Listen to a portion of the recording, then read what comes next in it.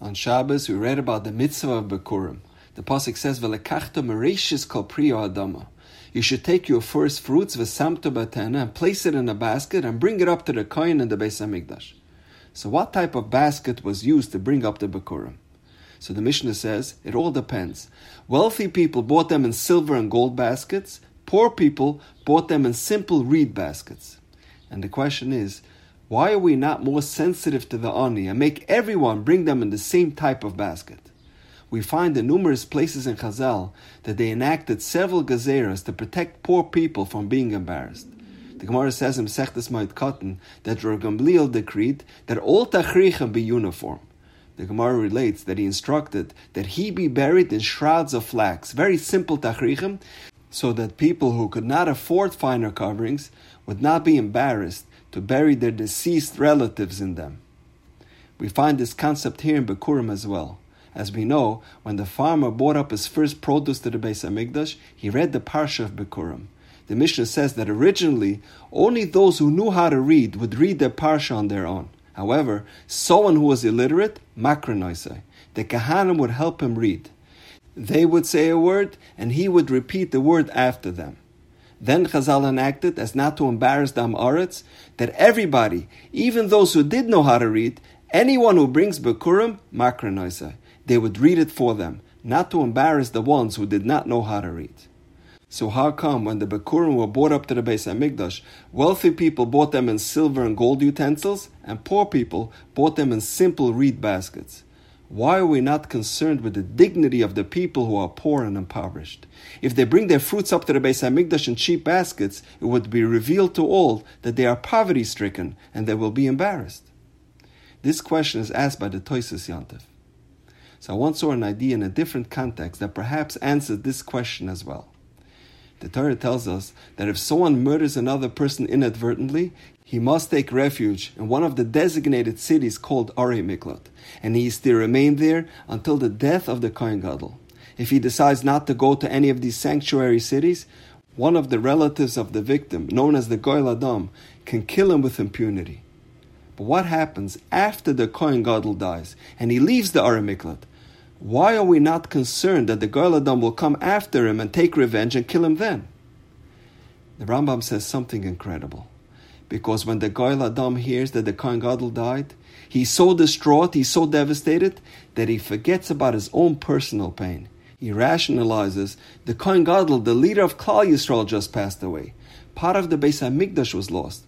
This is the Minushin in Kvod Shemayim. How can I be concerned with my own personal troubles? That's why we're not concerned about the Goel Adam after the Kohen Gadol dies. Same idea over here. Usually someone who's an Amaretz is not very embarrassed by it. It's more embarrassing if we can't keep up with the Joneses. However, when you find yourself in the confines of the Beis Hamikdash, it's just the opposite. It's not at all embarrassing if you're a poor person, but it's really shameful if you are an Amaretz. That's why Chazal made a takana that there should be a designated Balkaira not to embarrass the Amaretz, the person that's illiterate. However, concerning the baskets that were used to bring the Bikurim in, the poor person didn't care if he had to bring it in a simple basket, because being poor doesn't define who you are. It's not a flaw in your character. Hashem decided to make you poor. That's why the Chachamim didn't make a gzeira that all baskets be uniform. But it's really embarrassing if you don't know how to read a parsha in the Torah. So Chazal enacted that there be a designated Balkaira for everybody.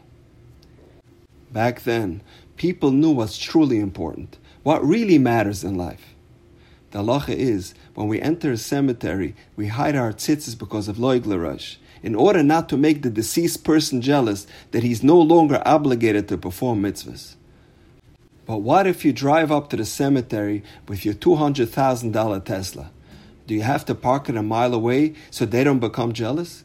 Do you have to hide your expensive Rolex in your pocket or your latest model iPhone?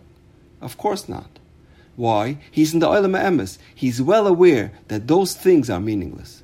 However, even a small and easy mitzvah like wearing tzitzis is so precious, so valuable, that he can't stand the fact that you can observe this mitzvah and he can't. To illustrate this point, I'd like to share with you a famous story that took place about 25 years ago. A person that lived in Brooklyn became extremely wealthy in the dot-com boom, and over the course of a few months became a multi-millionaire. The following year, he traveled to Eretz Yisrael and went to see Reb Chaim Kanievsky. He told Reb Chaim that he's afraid of Ayin Hara.